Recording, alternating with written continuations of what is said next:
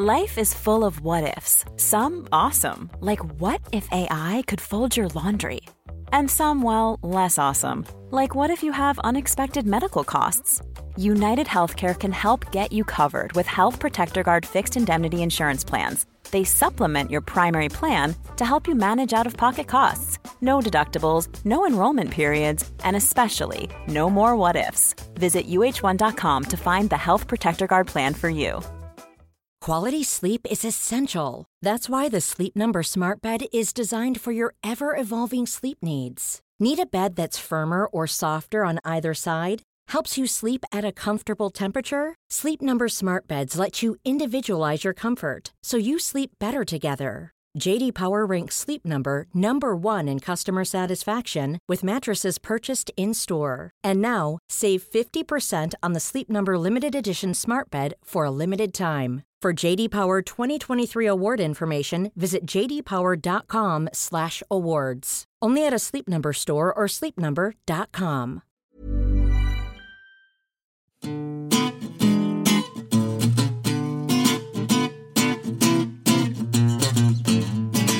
Hello, I'm Helen, and I'm not Stephen, but Stephen's gone home.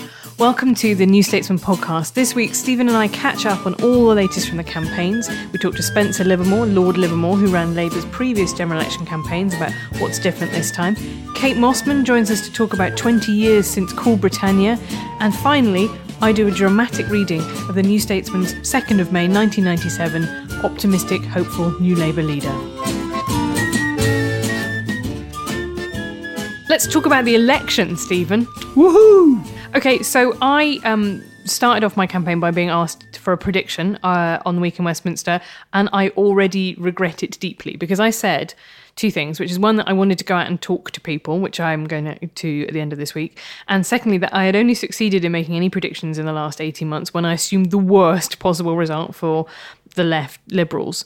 And therefore I said a Tory majority of 50 seats. Now, having talked to more people, I am in the fabled hair on fire territory of thinking that in terms of overall vote share, I think I feel very pessimistic about Labour. Whether or not they can run local campaigns is now, I guess, the question. But a poll had them on no seats in Scotland, 12 seats for the Tories there. Another poll that came out on Monday with Roger Scully had the Conservatives 10 points ahead in Wales, which was the only one of the 4 nations of the UK that Labour won last time. I am feeling less good for Labour. Yeah, I mean, so the difficulty is if you go into an election with your leader's results, is polling being where it is, there are two things which can happen. One, you can use the TV debates to turn people around on your guy, or what will tend to happen is a process where your leadership rating and your party rating meet somewhere in the middle. Obviously, somewhere in the middle is 18, 19%. 19% feels to me a plausible idea of where Labour's floor might be, because that's what they got in the European elections. Although, actually, I think they've had... So there's an interesting thing. The polls are obviously awful. It doesn't look to me like Labour is turning around. However, they are actually having quite a good campaign. To bore on and on, as I do every week, about what goes on the radio, when I do Morning Call, my email, which if you haven't signed up to yet, you really should. When I do Morning Call, I either listen to Radio 6 or 6 Music, where you just get the news every half an hour. And actually, they are doing a very good job of... Jeremy Corbyn's going to give you something nice, often something very reasonable, and from kind of very mainstream left stuff. More bank holidays, free school meals for all primary pupils. The Conservatives have kind of said, only a strong economy can deliver Labour's nice policy, and the Lib Dems have gone, only the Lib Dems can be somewhere equidistant between these two parties, which actually is not a bad place for their message to be. They've been boosted by the fact that this has had remarkably few retirements. I can find no example of the polls being this bad for a party where, so 2010, Labour predicted to lose lots of seats, which they did. Tories made 97 gains, their record since 1931 for a single night. loads of MPs retired. 1997, ditto, loads of Conservative MPs retired because they looked at the polls and went, do you know what, mate, you're all right, thanks. Although amusingly, lots of Tory MPs also stood down in 1992 thinking they'd lose and then didn't. Lol. But it helps that Labour's personal majority, where MPs have worked hard and been there for a long time, won't be standing down. Now, hang on a minute, because you are Mr. There is no such thing as a personal vote. I'm not. There's no such thing as a personal vote. There's Is that no different such from thing an as, incumbency factor, I guess? Yeah, I think the thing is I think there is such a thing as a personal vote. However, like if you've got an amazing personal vote, so some people who are smarter and have better computers than I did some regression on, say, Douglas Carswell, right? And you can sort of find about maybe 2,000 people who voted for him, but that includes the fact he took a lot of his local association with him. He certainly took most of the activists. He didn't take that many members, but in terms of the people who went out on doors, knew how to work the photocopiers, right? So your personal vote is a lot of things, right? It's like your brother-in-law who does all of the number crunching, so you know where the vote is. It's the people you've helped. It's the people who've seen you because you opened their school, etc., etc. But the thing about that personal vote is, if your personal vote is 2,000, 3,000, that is brilliant. Unless, of course, there's a national swing that is bigger than 2,000 or 3,000 votes. And there is no seat where 2,000, 3,000 votes can get you elected without a party, or is indeed meaningful in its own right. The Douglas Carswell claim is he once claimed he had a personal vote of 9,000, which you just can't make work in terms of what happened to the Tories and UKIP elsewhere. But there is and there is also an incumbency factor, which is most powerful among second-term MPs.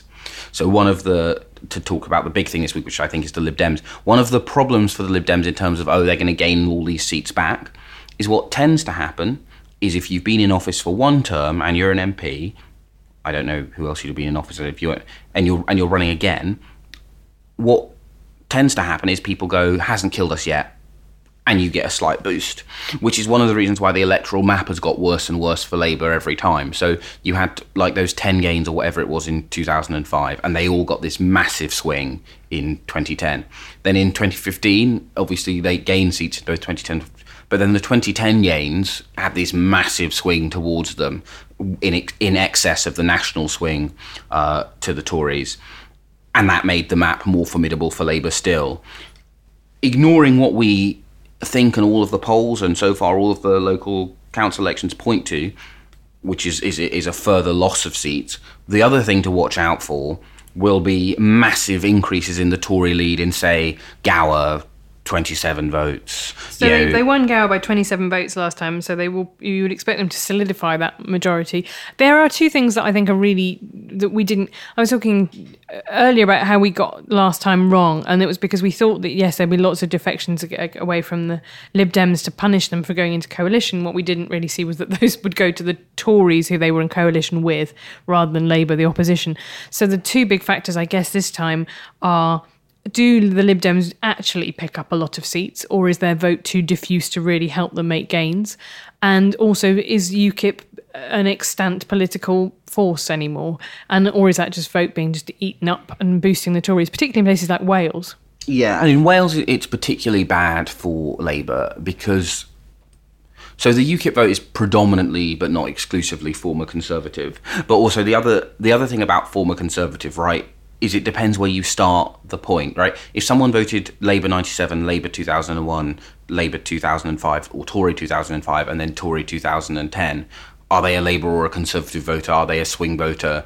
Et cetera, et cetera. But this sounds like a theological argument, Stephen, which brings me neatly onto Tim Farron. Tim Farron, yeah. So you interviewed him for the magazine, and let's not beat around the bush, he turned off all the lights in his house and pretended to be out when you tried to follow him up with some questions about gay sex. Yeah, so I interviewed him before the snap election was announced. There's a bit which I didn't include because it felt excessively cruel, seeing as I loudly agreed with him on the tape. So obviously you can put something in where the other person gets something wrong and be like, well, a far-sighted... He kind of went at one point, if there was an election tomorrow, which there won't be. So most of it was in Manchester Gorton. Then the sort of questions about whether or not he thinks that gay sex is sinful re-erupted. And yes, for a variety of reasons, he did not get back to me. They did finally, after a couple of days, sort of realise that they were going to have to sit on the grenade, and he kind of went, yes, I don't think that gay sex is a sin. But I think the point to take about this, well, there are a couple of points, which is one, which is a kind of, like I said on the podcast last week, I did feel there was almost a sense of glee about it from some Labour activists who have had a right old shellacking for still saying with Labour when, Jeremy Corbyn goes on Press TV, right, or, whatever it is, being able to say, well, you act like Tim Farron, shit don't stink. Actually, here's the thing that he's got wrong. So I did see a bit of that on it, but also the fact that he handled it so badly says bad things about the Lib Dem kind of seaworthiness, right?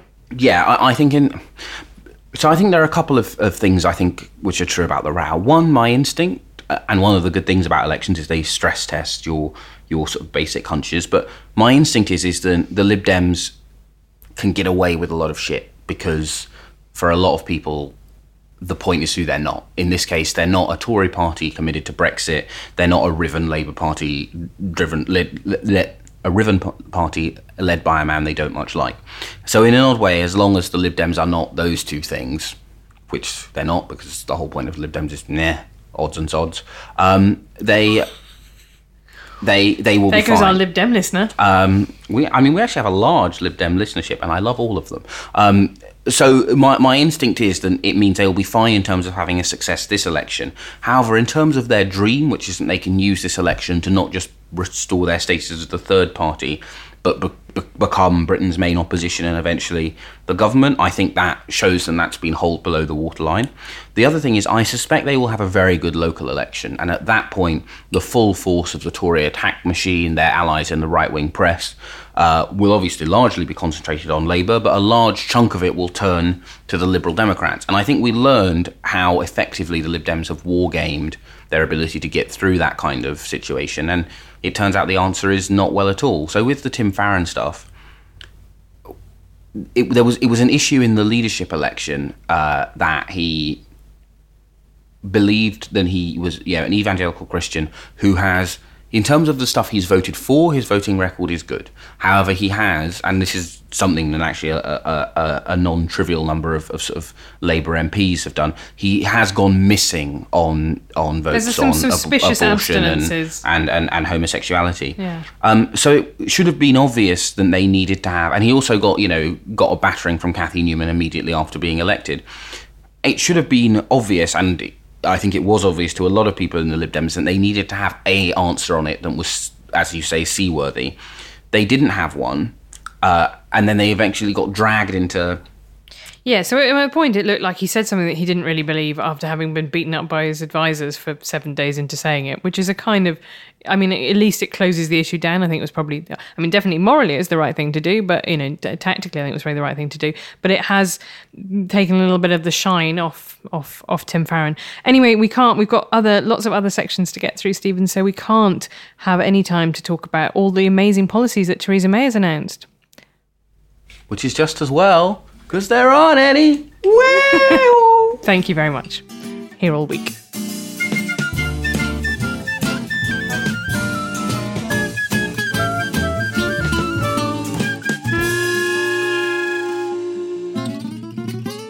And now we're joined by Spencer Livermore, a Labour peer, veteran of not only the 1997 general election campaign, but 2001, 2005 and 2015. To draw on his memories of all of those contests. I really want to not wallow in 1990s nostalgia because it makes me happy. It's my happy place.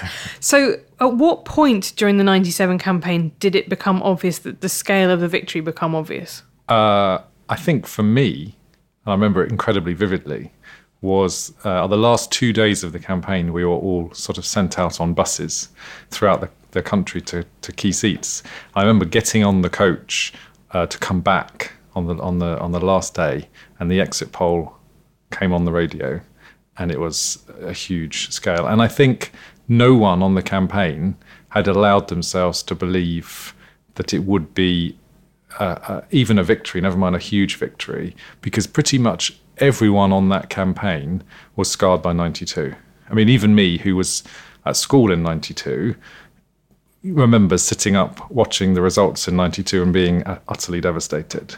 And obviously many of the people who were very senior on that campaign in 97 had been very active and very senior on the campaign in 92. And so they all carried those very personal memories. And so the whole campaign was dominated by a determination, not just not to be complacent, but just almost not to allow yourself to believe in case it happened again.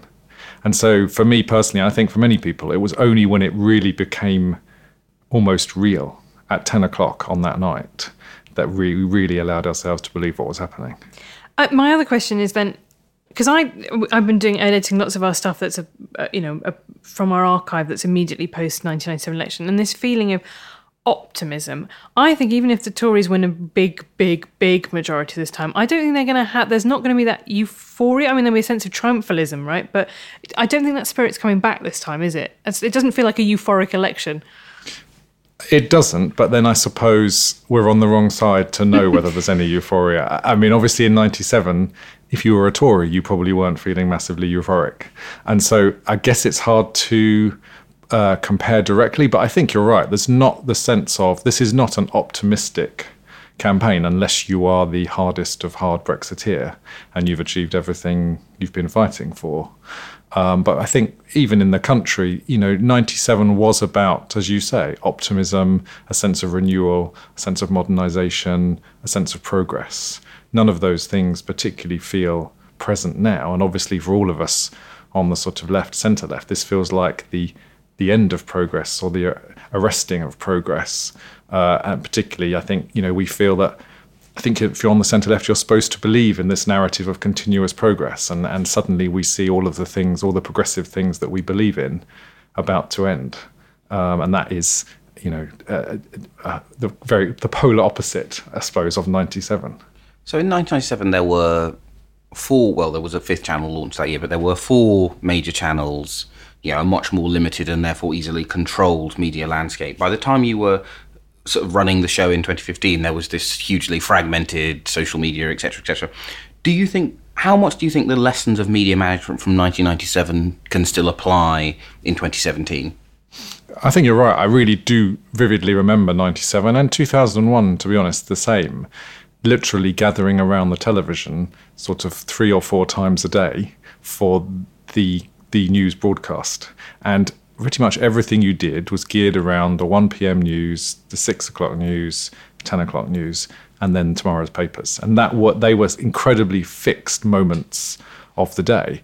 By 2015, as you say, the news cycle was minuscule, that a story would last maybe an hour, maybe 2 hours. And it transforms the nature of the campaign because you don't have one big story each day. You have to have multiple stories each day, which you can control far less. And the other thing I think that has totally changed, not just what you describe in terms of the news cycle, but also the leaders' debates. Now, it looks like they're not going to happen this time to anything like the same degree. But 97, 2001, 2005, you had a morning press conference. Each party had a morning press conference. And that was your ability really to control the story of the day, your ability to respond to your opponent's story of the day and try and set the agenda each day. That gave, I think, the campaigns much more control over the campaign. Now it feels much more like the media has control over the campaign and the campaigns are responding to the agenda the media is more able to set. So I think it has really shifted the balance of power between the two respective groupings within the campaigns. What are the ingredients of a successful political general election campaign? I think increasingly I'm of the view that campaigns don't massively matter. This is not what I want to hear 6 weeks out of spending every weekend writing about campaigns, but go on. I think that there are some exceptions to that.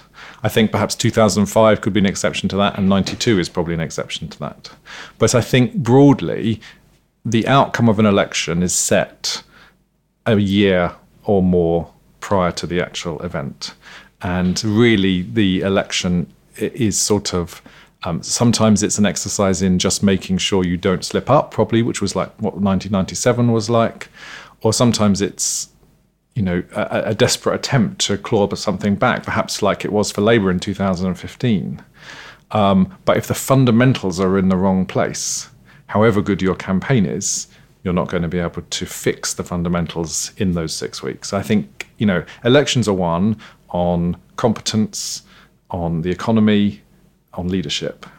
And if those things are not present, a campaign is not going to change anything. I think that's true. I always hope that we're at least, the campaigns that I've covered, we're learning from our mistakes. And I think probably, the I agree with Nick debate moment, we probably over-covered that, right? I don't know. So my instinct is actually, I think, in terms of the Tories not squeezing the Lib Dems further, I feel I agree with Nick probably did matter a bit.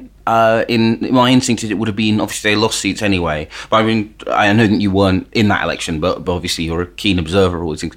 Do you think the debates mattered at all in 2010? I think maybe on my list of campaigns that mattered, perhaps 2010 did matter, in as much as the Tories had a very, very poor campaign, and they missed the opportunity probably to get the majority they should have got and ended up in a hung parliament.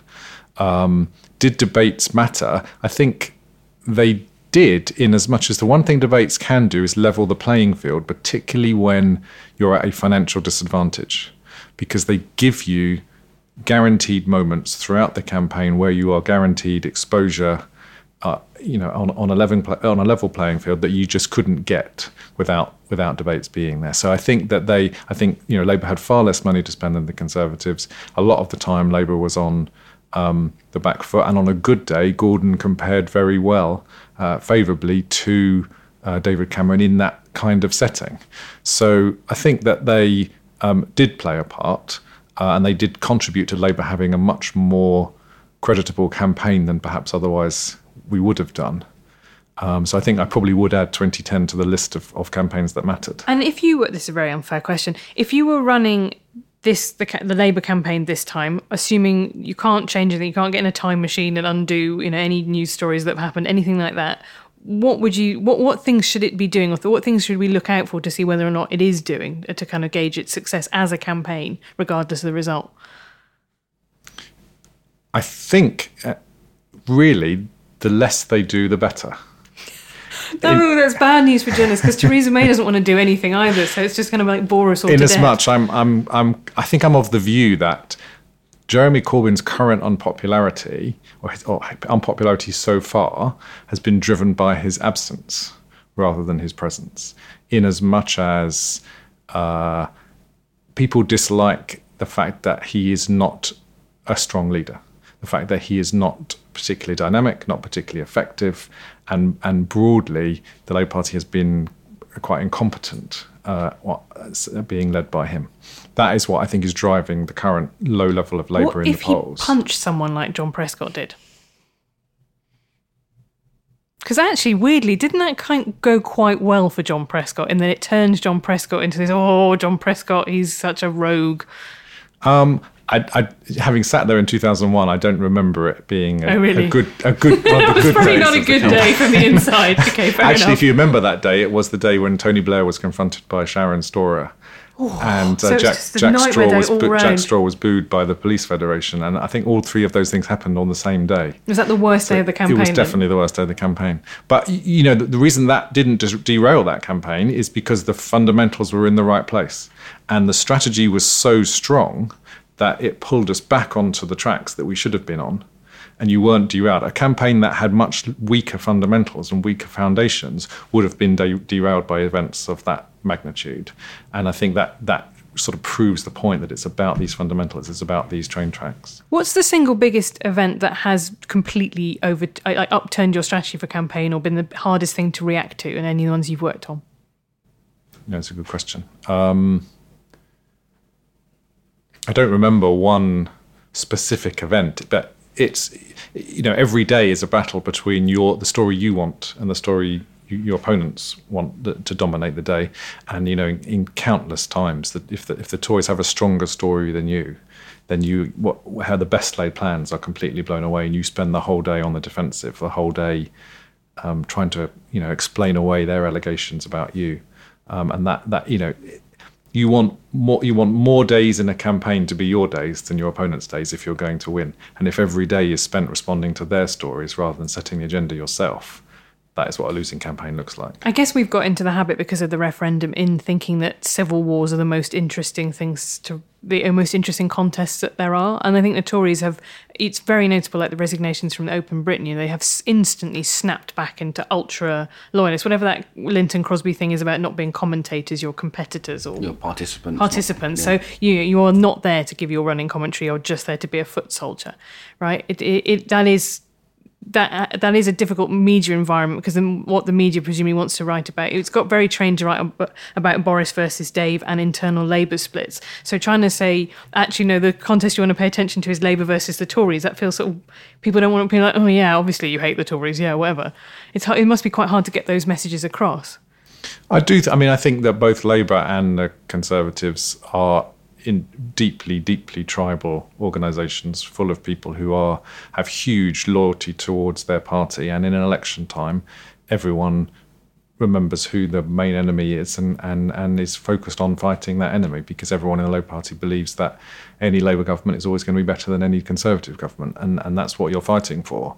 I do think that there is obviously a lot of kind of commentary about inter-party splits, but that is inevitably going to be the case when Labour is less competitive than it ordinarily should be. It's very hard for, I presume, journalists to write with a straight face that Labour is competitive for power when our poll ratings are half the Conservative Party's poll ratings. It's quite hard for Theresa May to keep a straight face, to be honest with you, which was one of the things I'm enjoying. Theresa May trying to kind of put her kind of like, no, I'm very concerned. I mean, I know it's 24 points in the polls, but the polls have been wrong before. But yeah, in terms of this point about his absence, so would you say, why do you think his increased presence would be a problem now? I think when you have a leader with kind of subterranean approval ratings, I think he's reached the lowest level ever today with YouGov at minus 65 or something. The more exposure that person gets, the worse it gets for the party. Therefore, a sensible strategy in that situation is to try and have as least exposure as you possibly can. In terms of, again, you can't change the policies, you've just inherited the situation. How would you say Theresa May is doing? Obviously, in terms of the politics, she looks on course for a big win. But would you say it's a great campaign, or how would you manage that one? I think that for me, the everything you see about the campaign so far from both parties is two parties who weren't ready and expecting an election. So it's very much a phony war at the moment. I'm sure Theresa May had to keep the decision incredibly secret, and all credit to them, they did keep it incredibly secret, but that means very few people knew, and it's really apparent that they didn't have a lot of the rudiments of a campaign in place, and obviously neither did Labour. So they're doing sort of some set-piece visits that presumably are very easy to arrange at short notice, but that's it at the moment. And I presume that once Parliament ends and we move into a more formal campaign, they will have had time to catch up with that and construct a proper grid and run a more lively campaign. I think the politics, as you say, the Conservative Party have done well in framing the campaign on her terms. They have framed the campaign around leadership, and which who do you want to send into the negotiations to represent Britain? And that obviously is a question that favours the Conservatives, and that's why they framed it in that way. It depends how that plays out. It feels a very boring campaign at the moment, definitely. Tell me about it. Incredibly boring. But then when you look at in the evening news broadcast, you can see some very, very professional pictures coming back from the Conservative Party, perhaps less so from Labour, but you can see why they're playing it so safe, because if you think elections are won in that metric in terms of what the pictures look like each day, then they're doing very well so far. Can I ask you one final question, which is, what's the happiest, nicest, we need a bit of joy and uplift, what's the nicest, happiest memory you have of any of the campaigns you worked on? In fairness, all the four of the campaigns I've worked on have been amazing experiences. Campaigns are brilliant things to work on. They are incredibly bonding experiences. You make friendships for life. Everyone, throughout sort of the Blair Brown years, obviously there were degrees of division, but everyone during those campaigns comes together. They're one team seeking one objective, to beat the Tories. And obviously winning is the greatest moment imaginable. And, those 3 election victories when we won, nothing compares to that. And I have incredibly fond memories, and they are huge fun to work on. But even in 2015, it's still a very fun thing to do. It's a very nice, pleasant experience to work on a campaign, and I would recommend it to anyone. Okay, I can't. I think there's probably a few people in Labour this time who think, that would be not maybe the first campaign to cut your teeth on this year. But I like that. I like your optimism. Thank you very much for joining us. Thank you.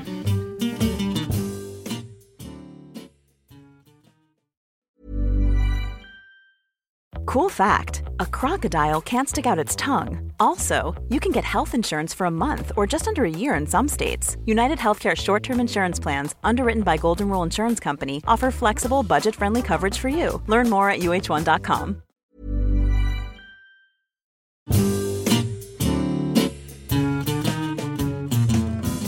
And now Kate Mossman, our arts editor and pop critic, is joining us to talk about the music of 1997. Well, as you've written, Tracy Thorn's got a great piece in the magazine this week about what it was like to be at those sort of strange Brit Awards where Tony Blair turned up and met David Bowie. But people were listening to rubbish. Sorry, Stephen, to break this to you, but we're listening to... And what we actually dominated the charts was rubbish. That makes me feel a bit better, because, to be honest, what I know about Britpop wouldn't fill a cup until we were talking about this in what I'm now going to refer to as the green room, i.e. this room when the sound is turned off. I thought that Song 2 was Britpop, but apparently it's not. I mean, it's by Blur. Why is that not Britpop? I think a load of stuff seems to pass for Britpop now in retrospect, like but doesn't Black Grape. What is it? Fat Neck. Yeah. Oh, that was a terrible song. I just think Blur, the Britpop era, I think ends with Parklife, actually. Weirdly, 1997 is kind Parklife. of the end of Britpop. In a way, becoming the kind of dominant political force kind of took some of the cultural wind out of sails. And, Be Here Now, which is the kind of most overhyped albums. I think it was Dorian Lynskey was saying, if you read the initial reviews for it, clearly when everyone was whacked off their tits, they're all like, this is amazing. And you listen to it now and it's just 11 of the same song. So, Kate, imagine you're talking to a musical idiot. Perhaps that won't be hard for you to imagine in this context. Explain what is Britpop? Like, explain its kind of moods and... Sort of very commercially successful and carefully orchestrated battle between essentially 3 or 4 bands, which we all remember. And this is the way history views that era, is that, it was just Blur, it was just Oasis, it was just Pulp. And the great thing, we did a little bit of a kind of revisionist look at the era, and we looked at the big sellers. The biggest selling single of 97 was Candle in the Wind, followed closely by Missing You by Puff Daddy and Faith Evans. There was also, everyone was listening to Barbie Girl.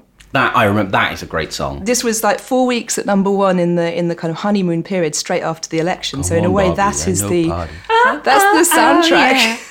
Sorry. In the same way that Dee Ream's Things Can Only Get Better and Katrina and the Waves' Love Shine a Light, which was this wonderful kind of vote of confidence for the rest of the world at the time of the Eurovision. Do you know what I really want to listen to? If anyone out there has got a keyboard and more musical ability than me, I want someone to rescore Things Can Only Get Better to be in a minor key, because I really feel like that should be Things Can Only Get Worse. To 2017 should just be a sort of really sad, plangent version of Things Can Only Get Better. You know, like what I mean? It was a Lana Del Rey era. kind of version of it. Yeah, I mean, we think of it as being the great cultural party that was being had by the nation, but if you think of that, the mawkishness of Missing You and Candle in the Wind as being the 2 big hits of that year, Tracy makes this lovely point in her piece where she remembers being at the, I think it was the 96 Brits, and sitting on the table alongside members of Massive Attack. Goldie was on her table? Goldie, possibly, maybe even Bjork, and just looking at this kind of very white, very male, very conservative act going on between the tables that had Blur and the tables that had Pulp, and thinking, my table's where the interesting stuff's being made. This kind of marginalised area where you had Portishead, you had the remnants of trip hop and all this really interesting stuff, which she said that you can trace right through now to FKA Twigs and James Blake. But the way she makes this great point is like, who says that they're influenced by Oasis now? Nobody. And at the time, we didn't realise how conservative that music was, but it was because in a way we weren't into the nostalgia movement in music yet. But yeah, they were just sounding like the Beatles. It was the Kinks, the Beatles. Blair brought this up in a speech at the Brits in '96. Well, if you remember, Noel Gallagher kept being done for sort of lifting bits. So he, I think is Mott the Hoople was all the young dudes. There's a T-Rex. I think they had to give a bit of cash to. Don't Look Back in Anger has got some similarities to John Lennon's Imagine. It was a very... But the other thing I think about it, why I think it's made for nostalgia, is it's quite a relaxingly irony-free era. Like it was quite cheesy, right? It was quite like the patriotism, which John Harris brings out in his cover essay. This adoption of the Union Jack, which clearly people on the left were unhappy with. Our leader from '97 talks about the bulldog imagery of Labour's '97 campaign, and Jerry Halliwell in the Union Jack dress. I like how we're never happy. I think that's one of my favourite things about our archive material. It really does not matter where the Labour Party is. We are never happy about it. But it was one of the first times that the Union Jack was sort of used without any sort of wider sense of this being, is this a troubling thing? The fact that, Foxtons used it on the top of their minis as a kind of... And even the England flag with Three Lions 96. Yeah. And then the rehash of that again, like Three Lions 98. And then they kept trying to do it. Do you remember any music from that era, Stephen, apart from Barbie Girl? I remember Barbie Girl. I remember... When did the Spice Girls are sort of the first band I think I properly followed the career of, through to what Wannabe all the way to Goodbye when Baby Spice left and they had the video. Ginger Spice left. Baby Spice, she would not have left the Spice Girls. Whichever one of the Spices it was that left. I mean, yeah. It was Ginger. Ginger. Yeah, I mean, I can't be expected to follow these things. I was teeny tiny. So I remember the Spice Girls. What else do I remember from that era? I mean, I was going to say I remember Song 2, but according to your weird timeline, that doesn't Well, I just think a lot of things at Britpop are actually mid-90s, right? So All Right by Supergrass is actually way before 97. It was early, yeah. I think a lot of it's the kind of thing, and it comes on and I recognise it, because obviously my mum had me indecently young.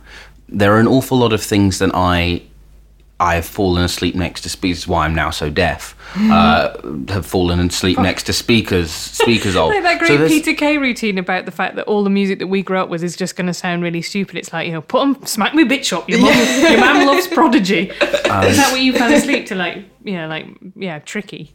Well, there are some things like, so Tamsin Archer, who I know is not Britpop, but that always just sends me straight off to sleep. That's beautiful. Even when I can tell it's not something, even say like Lords of the New Church, objectively a great song and not one which ought to make me sleepy, but at any time in the day I start to feel like, I think one of the great things about pop music is that there's always a vast gulf between what the critics say people were listening to in retrospect and what the people were actually listening to. And we were looking at the top 10 singles of 1977. This is the year of punk. Mull of Kintyre by Wings, Brotherhood of Man, Don't Cry for Me Argentina, and Elvis Presley's Way Down, and Hot Chocolate, and Donna Summer. And this is the time that the BBC4 documentaries recast as being, and then suddenly it was all about the Sex Pistols, and it never is. And actually, no, people weren't putting sage pins through their nose. They were popping home to listen to Mull of Kintyre. Yeah, those were the ones that they were buying, Yeah, I think 1997's pop charts are a kind of...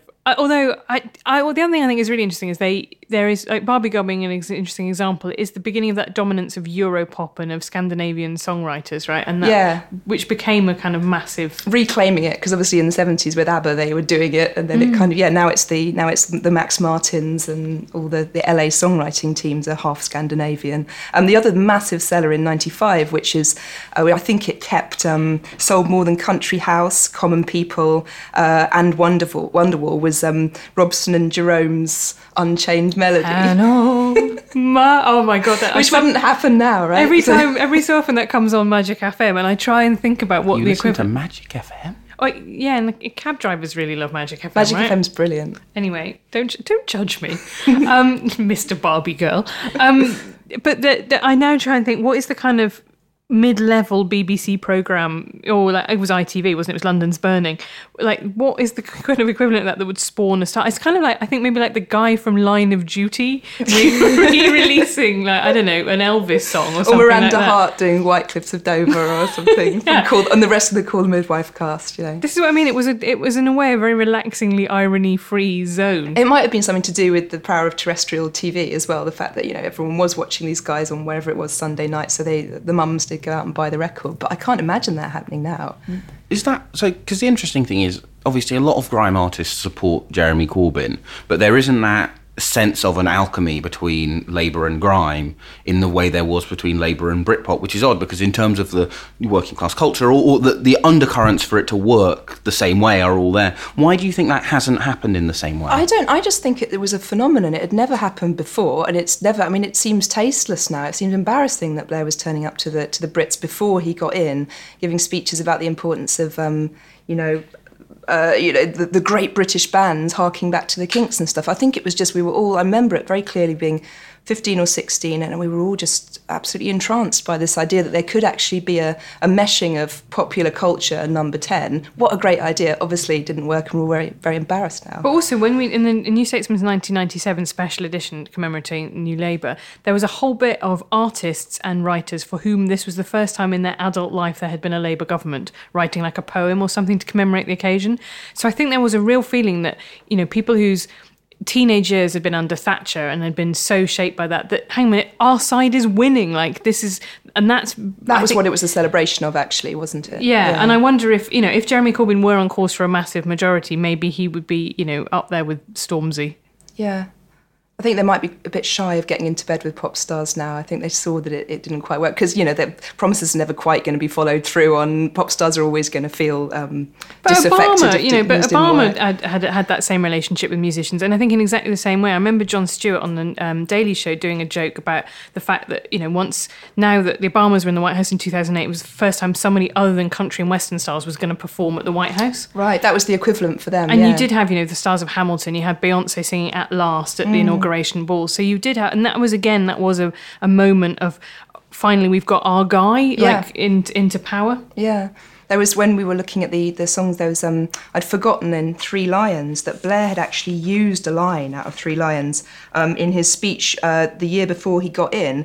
17 years of hurt never stopped us dreaming. Labour's coming home, he said at the Labour Party conference, and I don't imagine anybody was cringing. All those oh so nears. Sorry, Stephen. It really was a more innocent time, wasn't it? It was just a bubble of very strong feeling, wasn't it? But economically, we were, and it was a bubble, as it turned out as well. You know, economically, this is what I mean about the difference between the feeling of this election, even for Tories, who I think, you know, are feeling that they're about to win it really handsomely. It's not a feel-good election. There is no hope and optimism here. Kate, final question: if Theresa May was a band, what band would she be? Oh, that's difficult. Texas. Wow. Oh. You really didn't like White on... Was it White on... They did do White on Blonde. They're back. Wow. I feel I've offended you. I quite like Texas the first time round. Charlene. Are they... Charlene Spiteri, they're Scottish. Oh, so they're not Sixpence None the Richer. That's a band, not a song, isn't it? No, they're the ones that who was did a band. Kiss Me Beneath the Milky Twilight. Kiss me, something. Who's the Lighthouse family then in politics? That's like, I can imagine Boris Johnson on a show going, we have been lifted, like, and doing the big arms. Isn't Joe Morn the Lighthouse family? He lives in a windmill. That's Jonathan Creek. Another great 90s. I think it was a better time. Anyway, before I drop into a nostalgia coma, thank you, Kate, for joining us. Thank you very much.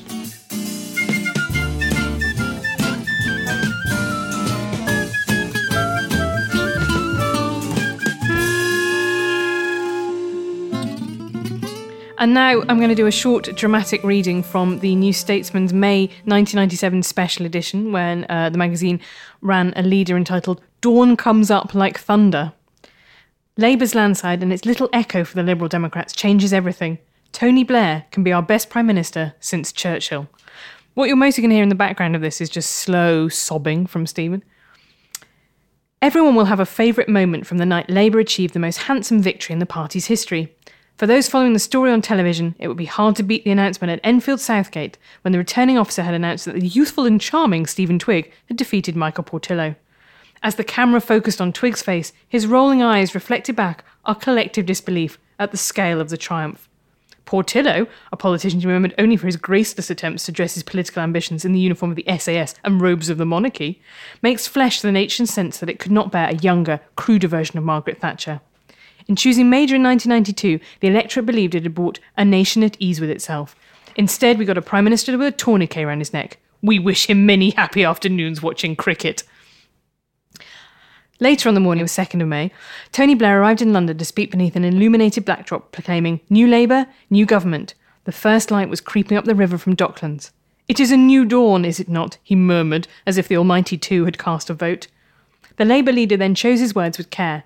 Having won as New Labour, he would govern as New Labour.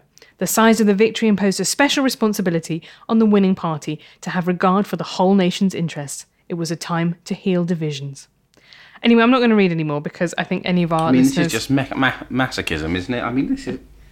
It's just going to make any of our Labour listeners I think the worst sad. thing about this is I read this and I go... You know how there's like occasionally you read novels, particularly by elderly authors, and you have a horrible sense of the writer's erection, and it kind of has that problem. But the sad thing is I read this and I think I feel it's only going to take maybe 1-2 more election defeats before I too could write this leader without going whoa, whoa, whoa. It's going to be a proper Vic Reeves thigh rubber, isn't it? When Labour eventually get back in for our leader. There's just some. There was just some signs in it that, there are, what I think is it's like one of those great kind of novels as well, when you see the seeds of the eventual horror being sown right from the start. You know, it's like the Chekhov's gun thing. So at the end of it, it says, we are delighted to see the radical Frank Field at Social Security. Well, as it turned out, he rowed incessantly with and tried to undermine and fell out with Harriet Harman. She lasted only just over a year in the cabinet. That went quite badly. And it's just got some things in it like... But like Beyonce, she's a survivor, she's a something else. Anyway. The greatest leaders trust the people. But yeah, and I just really like the final paragraph says, the New Statesman has not been comfortable with some of Labour's bulldog imagery in this campaign, but perhaps we can agree that it is a line from Kipling that captures the kind of dawn this is. One that comes up like thunder. And I'm just thinking maybe, Stephen, we should pay some attention already to what literary references we're going to want to use in our leader after the next election 20 years on. Oh, that's a cheerful thought. We'll be Something back next week. from Dostoevsky, probably.